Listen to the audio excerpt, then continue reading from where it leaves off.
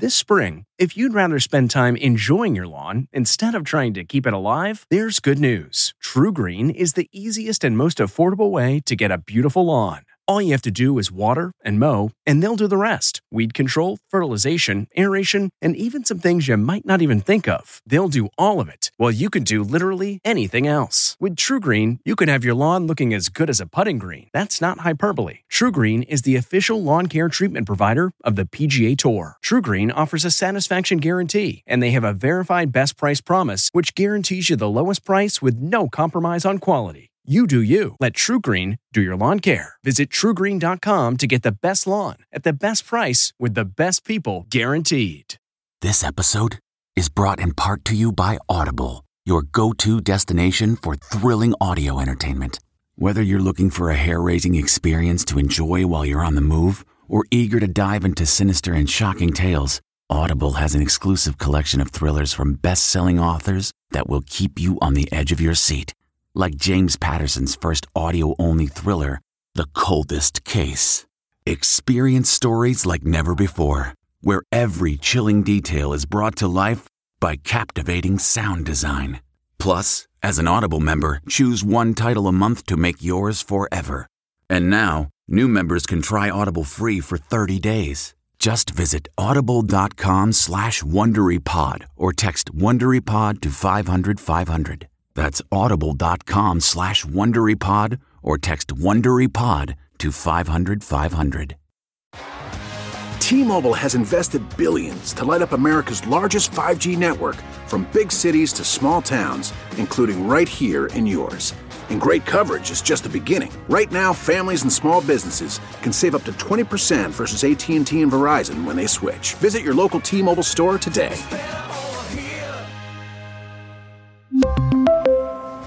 Plan savings with 3 lines of T-Mobile Essentials versus comparable available plans. Plan features and taxes and fees may vary.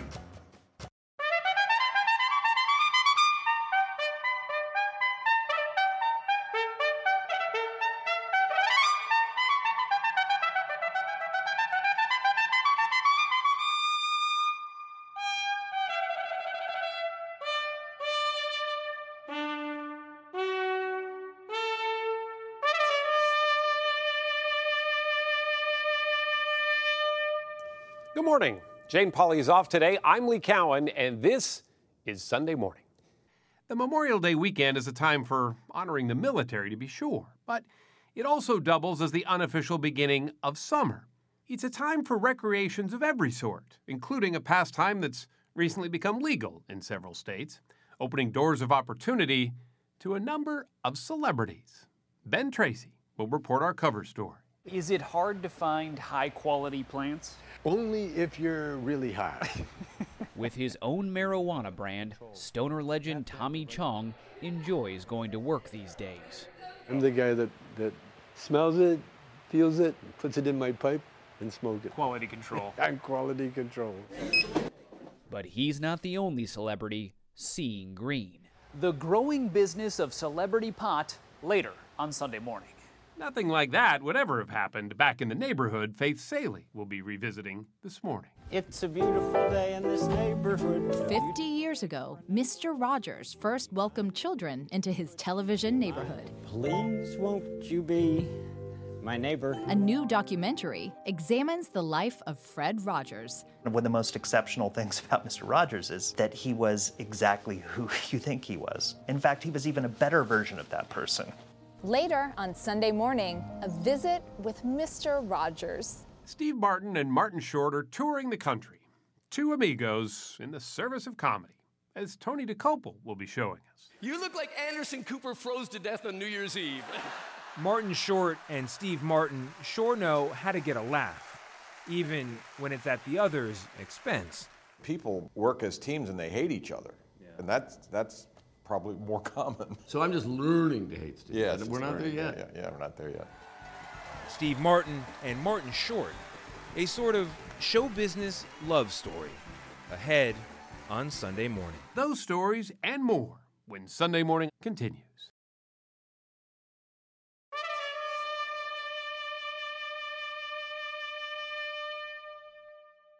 Celebrities are no strangers to lending their name to products, but recreational marijuana Although it's still against the law in 41 states, a lot of big names are seeing green, as Ben Tracy will report in our cover story.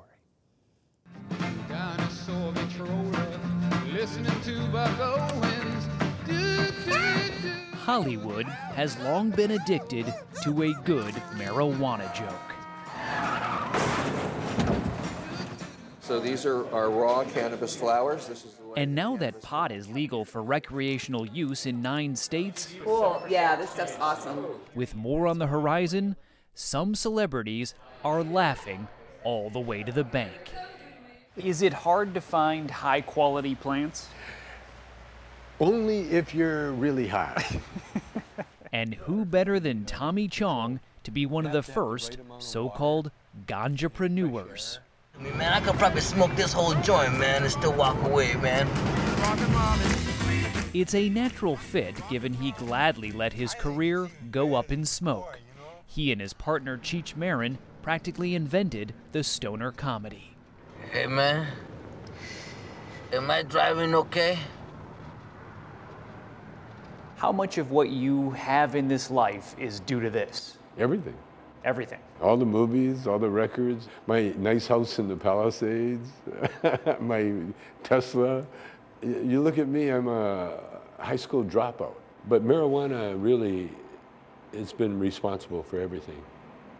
Including a 9-month stint in prison in 2003 for selling glass bongs on the internet. You know, our quality, especially Chong's Choice, is so high. But now he's legit, selling a line of organically grown cannabis called Chong's Choice. And as the face of the brand, well, he has to make sure it's good. I'm the tester. There you go. I'm the guy that smells it, feels it, puts it in my pipe, and smoke it. Quality control. I'm quality control, all the way. Chong's Choice is for sale in 6 states, and as with any other product, name recognition matters. Do you think somebody who walks into a store like this for the first time and sees your name on something says, okay, I know him, I trust this? Absolutely. Absolutely. Especially with me, you know, they know the movies, they know me from all sorts of, like Dancing with the Stars, for instance. You know. I'm quite sure that subliminally a lot of those old guys are going, dude, I better start smoking some pot too. You know? So I can dance like that guy? Yeah. From fashion to fragrance to beverages, both hard and soft, celebrity sells. And with marijuana sales expected to reach $8 to $10 billion by the end of this year and projected to double to $20 billion by 2022, more celebs are investing money and lending their names to get a foothold in this growing market. This was an industry in the shadows. It was all around on the black market for many decades, kind of rose up very quickly. A lot of people were shocked by how fast it materialized. Chris Walsh is founding editor of Marijuana Business Daily. Yes, there is such a thing. You get someone who's not as familiar with marijuana. Maybe they're a tourist, maybe they're a local, they haven't done it since college. And they go into a store and there are 50 jars with different strains, and they're all named something different. He says celebrities such as Chong, Willie Nelson, Snoop Dogg, and even Whoopi Goldberg are helping marijuana go mainstream. So that's a great option for relaxing. Right. What we found is that the stores can basically charge an average of a 25% markup over the same type of product that doesn't have a celebrity name on it. So clearly, consumers are willing to pay more, and it's working.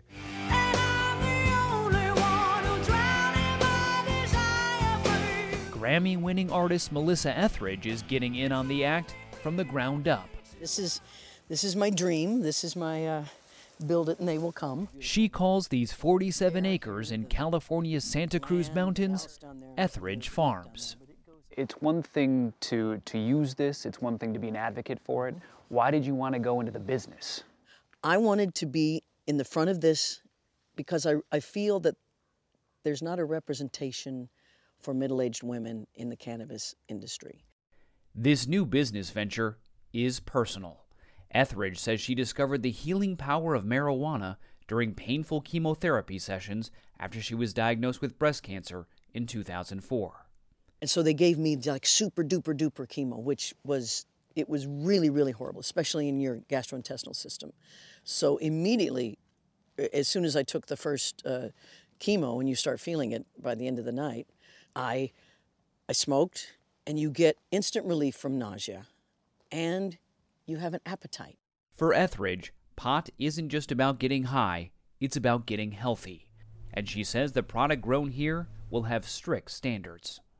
You know it's been pesticide-free, it's the quality, and it's measured out. You're going to be able to understand what the dosage is, and that's the product I want to present. Edibles, my friends, There are even edible products like Ginger Snap weed cookies and other baked goods. If you have an edible and you're like, what do? Do I eat the whole thing? No, is the answer. Do not ever eat the whole thing of an edible, people. And then there's the cannabis-infused lavender cream. Arthritis sufferers swear by this. Women who haven't been able to knit for years have put it on their hands. They cover it with gloves overnight, and they wake up and believe me, it's that effective. It's so effective. It's kind of sad that it's not out in the world. Etheridge Farms is not yet up and running. You get relationships with them. They're beautiful, the plants. But she hopes that putting the Etheridge name on her products will lead to more people experiencing a higher level of relaxation. Life is hard enough. Let's take it easy on ourselves. We don't have to go through life, clutching the steering wheel. We can relax a little bit.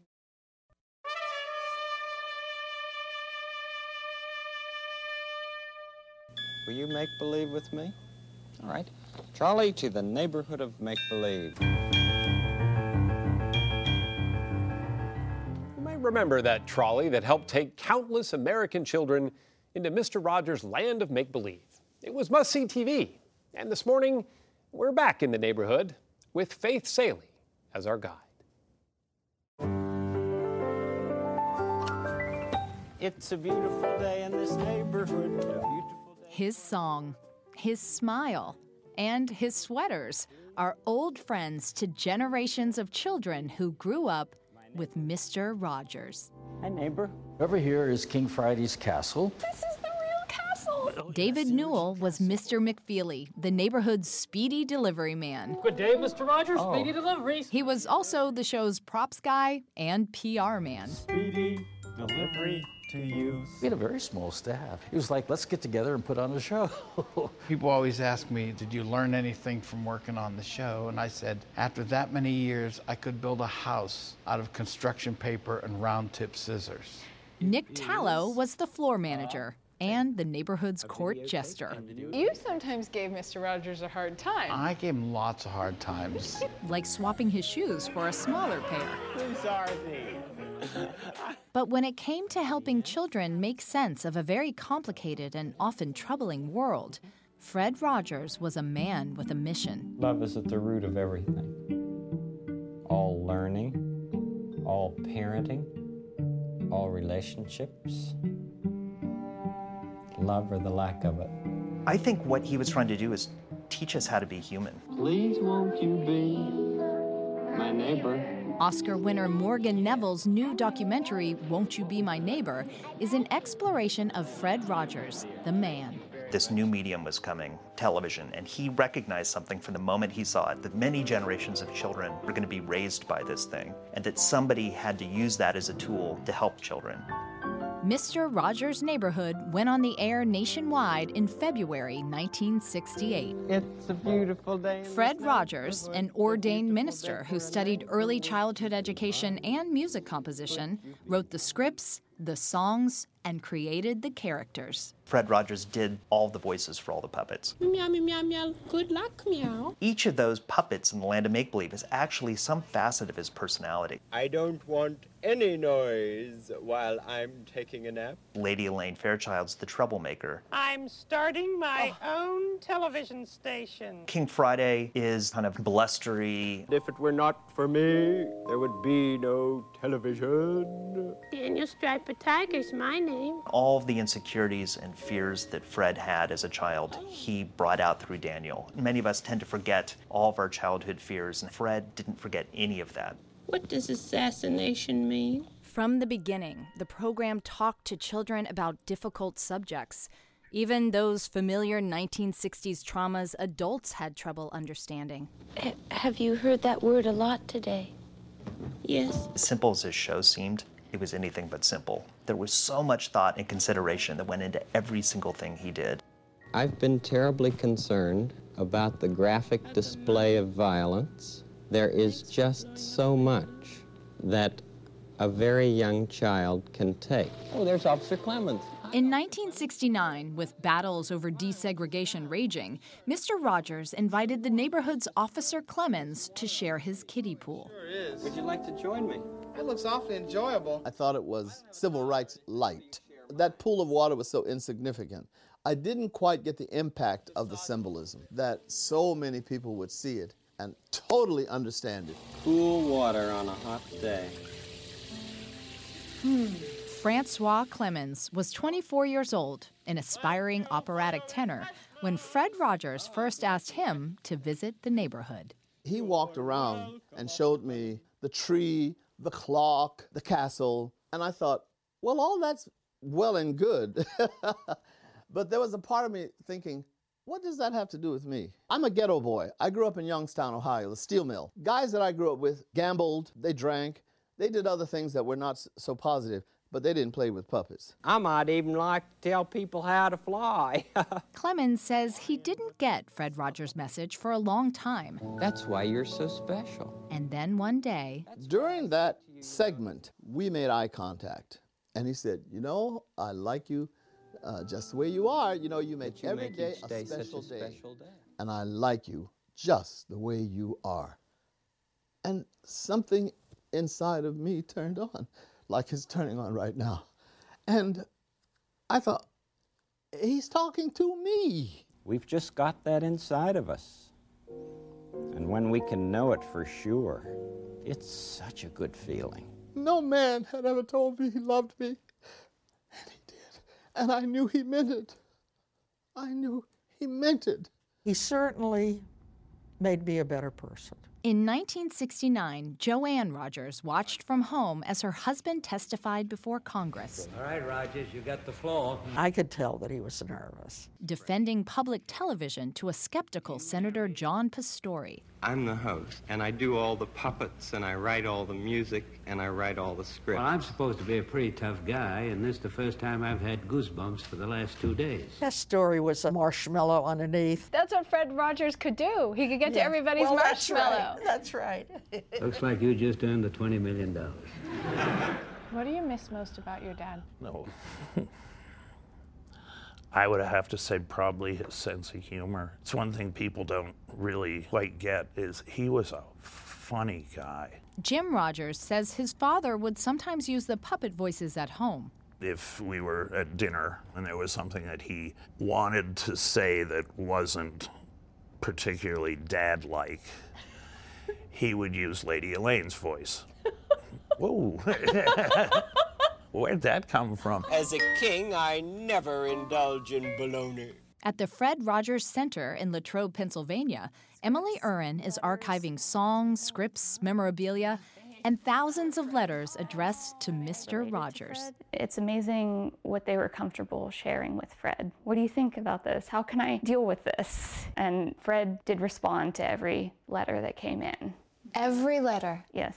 But Fred Rogers did have his critics, and there were myths. He had been a sniper, and that he had tattoos. We tend to think that most of our cultural figures have some dark side, and we've seen so many of our cultural icons falling from grace. So you almost expect it at this point. I've got to be off, but I'll see you tomorrow. One of the most exceptional things about Mr. Rogers is that he was exactly who you think he was. In fact, he was even a better version of that person. Fred Rogers died in 2003. His gentle message of tolerance and love, says director Morgan Neville, is more necessary today than ever. What he left in the millions of us who grew up watching him and loving him, that's his legacy. You always make each day a special day by just your being you. I like you just the way you are. See you tomorrow. Bye-bye.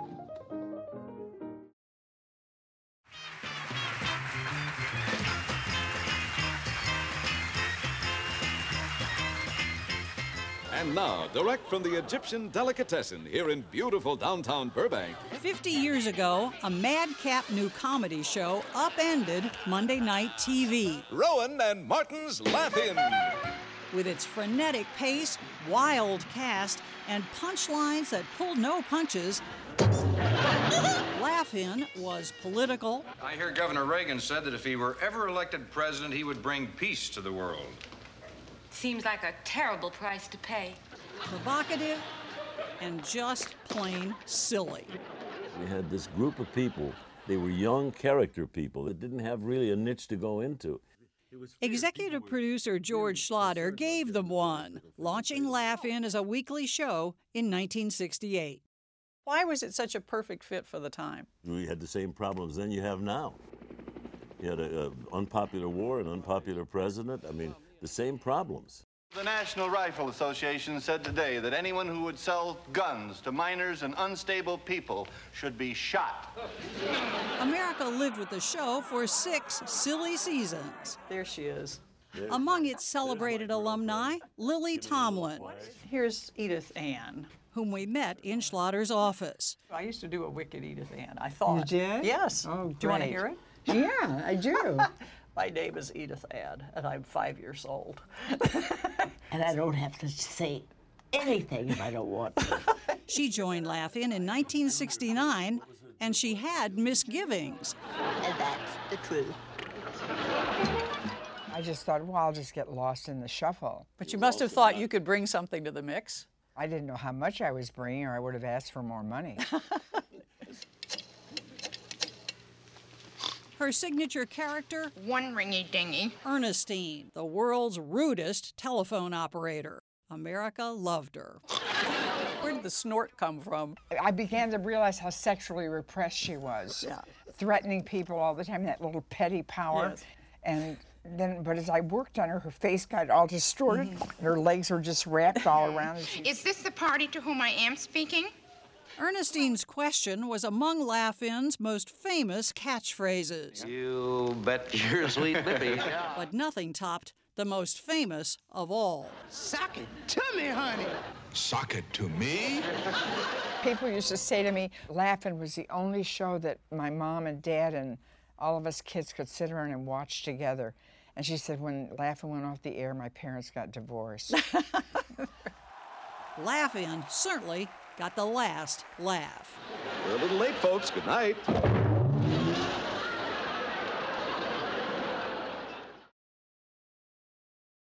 We are the three amigos. We are the three amigos. It's Sunday morning on CBS, and here again is Lee Cowan. The 1986 comedy Three Amigos put Steve Martin, Martin Short, and Chevy Chase on horseback for a Wild West adventure. Well, now, those first two amigos, the ones with Martin in their names, are together again and sharing some laughs with our Tony DeCopo. Ladies and gentlemen, Steve Martin. What's going on? Oh, we call it rehearsal. You don't know about that. Yeah, well, I don't need it. It's just 2 hours before their show in Grand Rapids, Michigan gets underway. Can you give me something to remember you by? Hepatitis wasn't enough! Oh, Caroline. And even though Steve Martin and Martin Short are used to getting laughs, they're busy working and reworking their material. What's your favorite scene in one of her movies? Let me show you. Oh, okay. No, you can end it now. I have a feeling that this is going to be too much, that you should end just with you guys. The thing about comedy is that you're always this close to failure. So the moment you become arrogant, all you have to do is wait. So the fear of failing or the fear of bombing is as intense and acute today as it was your very first time? I don't think it's fear. I think it's like saying to the pilot, why do you always check those buttons every time you fly? You've been flying for 20 years. That's what you do. All we ask is you want us. We'll give you our thanks. Their show, An Evening You Will Forget for the Rest of Your Life, now touring nationally and streaming on Netflix. You know, Steve and I are like Donnie and Marie without the sexual tension. Is a mix of self-mockery your comedy was so effortless. Oh, thank you. And I kept thinking, I wonder how it'd be if you put a little effort into it. And clever nods to their classic skits. Your teeth are so white. Your smile is like an email from Grandma, all caps.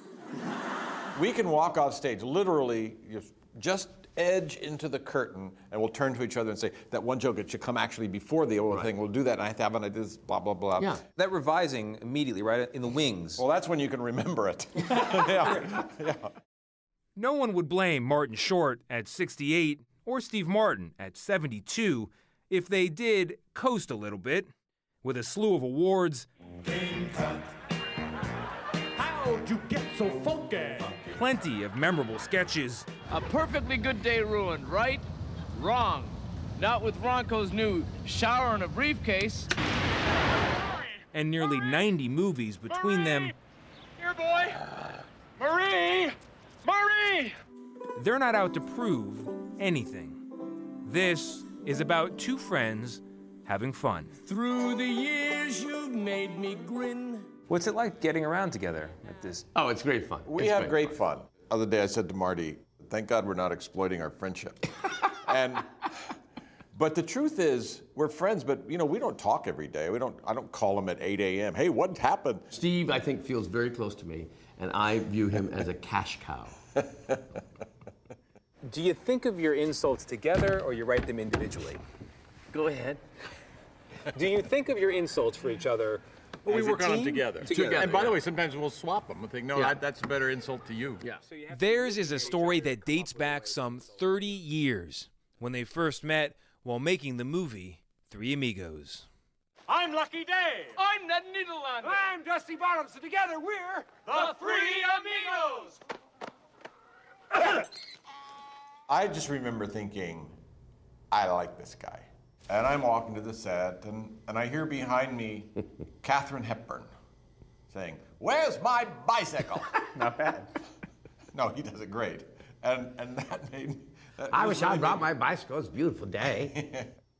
From there, they built largely separate careers, aside from the memorable Father of the Bride movies. I suggest that we select the cake first. Okay. Because the cake very often determine what kind of wedding that you end up having. So let's just choose the cake, okay? But in 2010, after Short's wife of 30 years, Nancy Dolman, died of cancer, Steve Martin was one of the friends who understood that, in his mourning, Martin Short might benefit from keeping busy. The next summer, they appeared together on stage for the first time.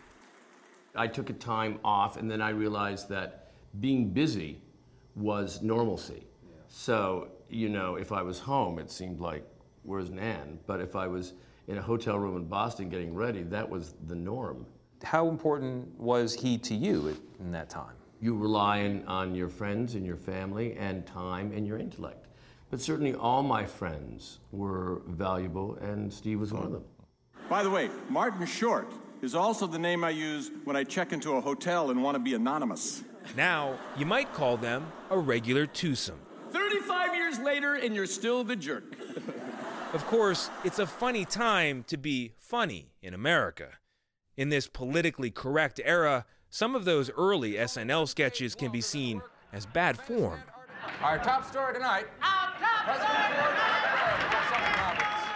It's very tricky. And, I kind of fall in line with a lot of the corrections in language. I think it's good. There are bits from your past and your past that I don't think you could do today. And many of your colleagues have done bits that I don't think would fly today. I think, Steve and I slightly share a difference in this. I don't care. I think it's way so ridiculously overreactive now. And so I think you have to be your own barometer and know what is correct or not.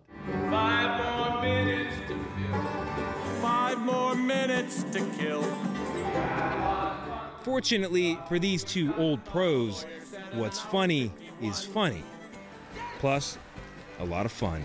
I'm not motivated, at least right now, to write a play or this or that. I'm motivated by this. I really like this. I don't think because you're 68 you have to goodbye. I don't think you do that. I might win an Oscar. By the way, that was beautiful, and we should put that in the show. Thank you. Goodbye. I might win an Oscar at 78. I might, I can't predict. Unless I was either physically unable or I actually dreaded going to work. I can't ever imagine stopping, and I'd like to think that I was the best version of myself on the last day of my life as a performer. It's clear. You still love it. Yes. Yeah, we actually do. My friend Steve Martin. My friend Martin Short.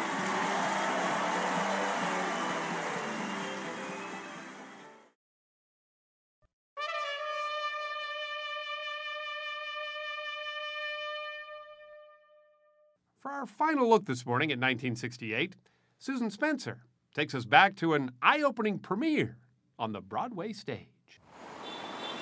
50 years ago, Hair took root. This is the dawning of the age of Aquarius. Age of Aquarius. It absolutely changed Broadway. The idea that you could have rock music in a Broadway show. Broadway had never seen anything like this. I think the audiences were shocked. It had people with no clothes. And of course, they got naked. Well, so many people have been part of Hair. Tony Award-winning Broadway director Diane Paulus fell in love with the rock musical Hair when she was just 8 years old.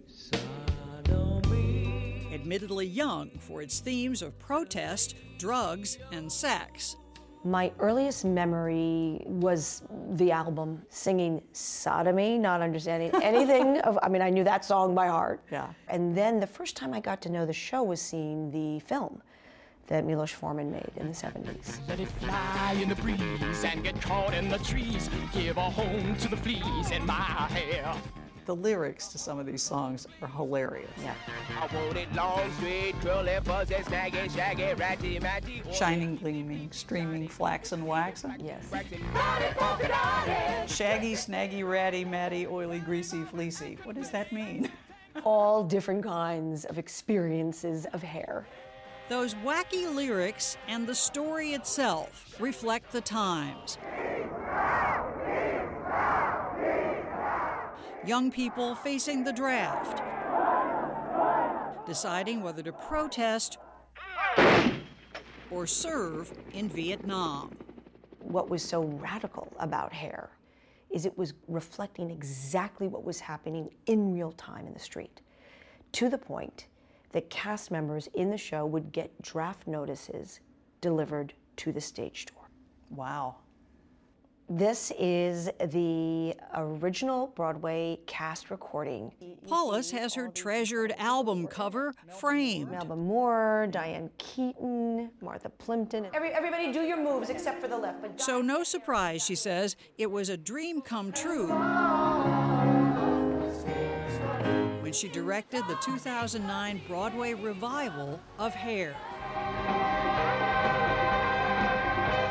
I wanted people who understood what it meant like to be alive in '68 as a young person. And of course, we were always looking for actors with extraordinary hair.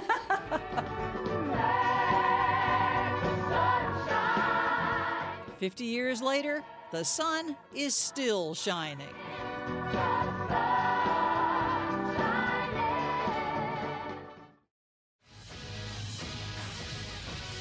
Ahead, inside, outside lands. I see music in between eating meals here. I'm Lee Cowan. Thank you for listening, and please join us again next Sunday morning.